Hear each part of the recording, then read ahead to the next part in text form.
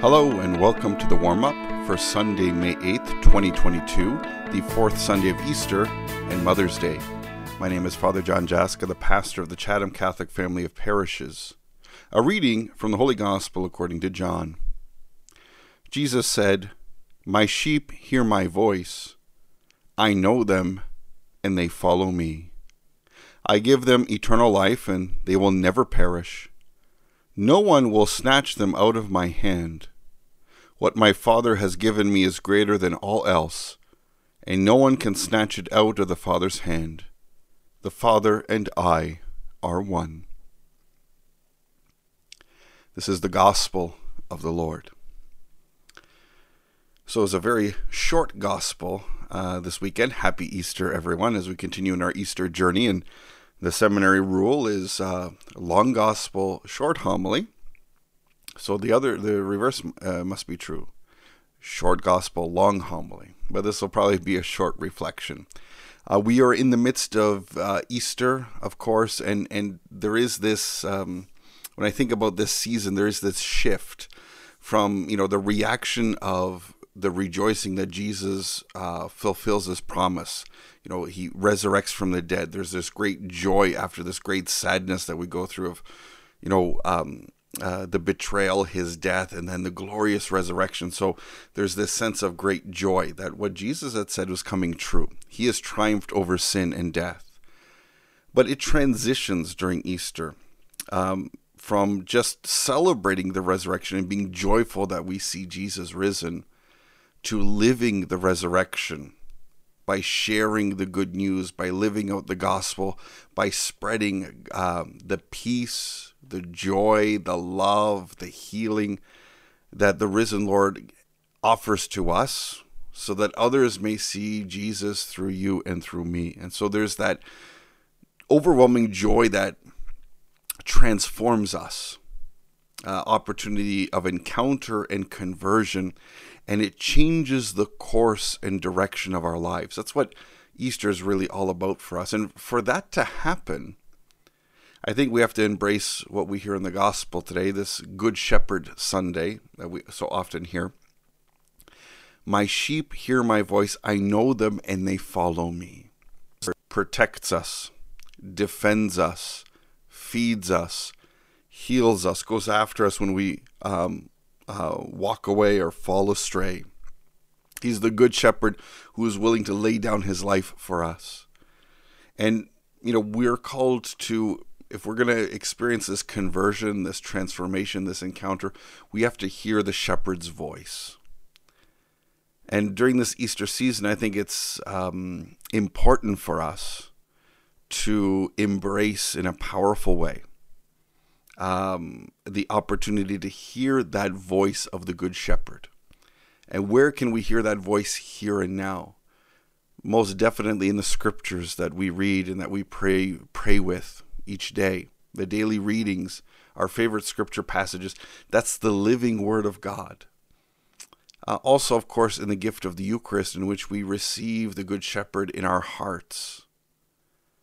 In our opportunities of daily prayer, in the opportunities of turning down the noise that is around us, giving the opportunity for the Good Shepherd to speak, to hear his words, and to give us that encouragement, that direction. And so we need to get to know Jesus, the risen Lord, our Good Shepherd, and what he offers to us. He offers us a better way. He offers us eternal life. He offers us joy that we can live and experience now, even in the midst of darkness, even in the midst of struggles. What do we have to do? Place him first. Place him at the center. Give him the time that he needs to transform our lives, and then in that conversion to become him. We hear the shepherd's voice through those around us. This Sunday we celebrate Mother's Day, and we pray for and we give thanks to God for all of our mothers, our grandmothers, our godmothers, our stepmothers, all those who have offered us motherly care. We pray for those who have been called home to the kingdom, and we pray for those who are still in the midst of our lives, like my mother, who I will visit a later Sunday afternoon, as I do each week, to connect with her and hang out. And it was Sunday afternoon traditions over the last number of months, after a few years, is to come home, and we watch this Polish cooking show where this Polish cook travels around the country of Poland, different Polish delicacies and old traditions, and he kind of puts new twists on them. And then we watch a light police drama called Father Matthew. And it's about this parish priest who helps the local police and the local community in a town called Sandomierz, a beautiful town. I've been there a couple times in my visits to Poland, kind of helping solving crime and helping others draw close to God. And so we do that, and we have a bite to eat. And certainly my mom is a great voice of the Good Shepherd, who certainly is willing to lay down her life for her children and for those who are in need, her grandson Simon, everybody. And even in the midst of the pandemic, taking time to pray each day through opportunities online. She doesn't have a great chance to get to church often, but that faithfulness, that love, that grace, that voice of compassion, of mercy, of joy, and of strength is a great gift for me.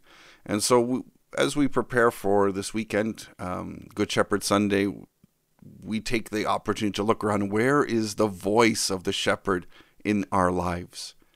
Where does the Lord call us? What is he saying to us?